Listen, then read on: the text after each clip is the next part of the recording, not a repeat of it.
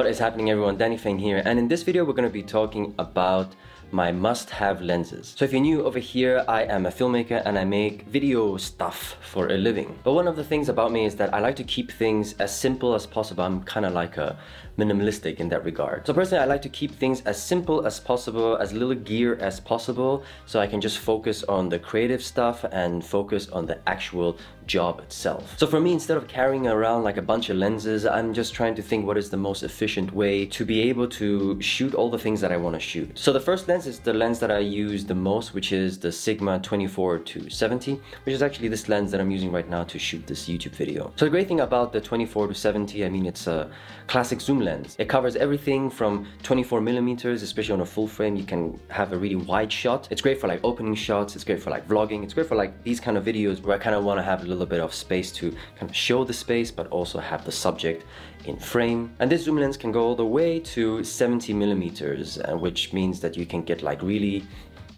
you know, like portrait kind of thing, you know, and you get all this amazing like bokeh situation and stuff. It's great for like shooting portraits.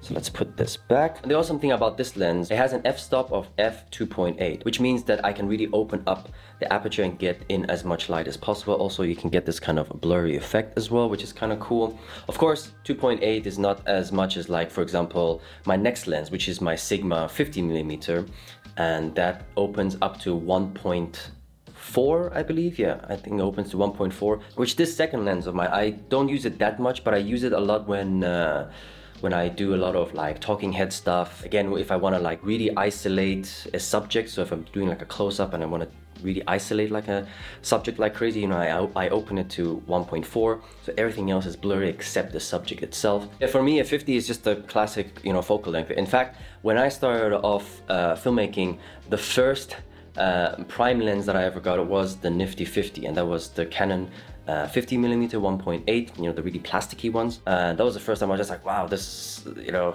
bokeh, you know, shooting at 1.8, this is amazing. So for me, 50mm is a very natural focal length to use if I really need that middle point between the 24-70mm. And both of these lenses are by Sigma. I mean, I actually am a huge Sigma lens fan. You know, I love their build.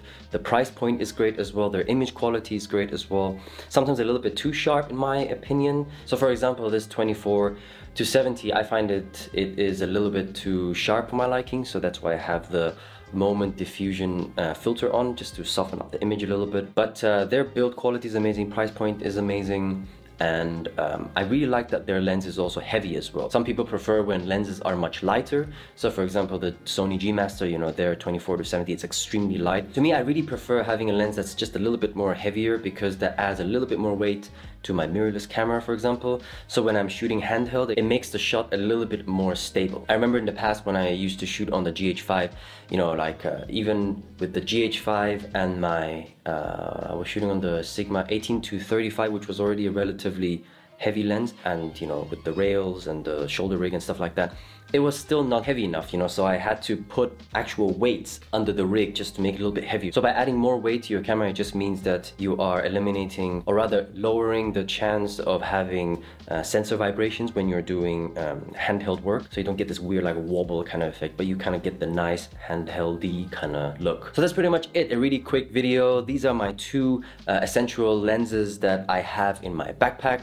What are the lenses that you have in your backpack? Let me know in the comments below. If you have any questions, of course, just write it in the comments below and I'll get back to you as soon as possible. So if you like this video and subscribe if you haven't, and I'll see you all in the next video. And until then, keep on creating, keep on inspiring.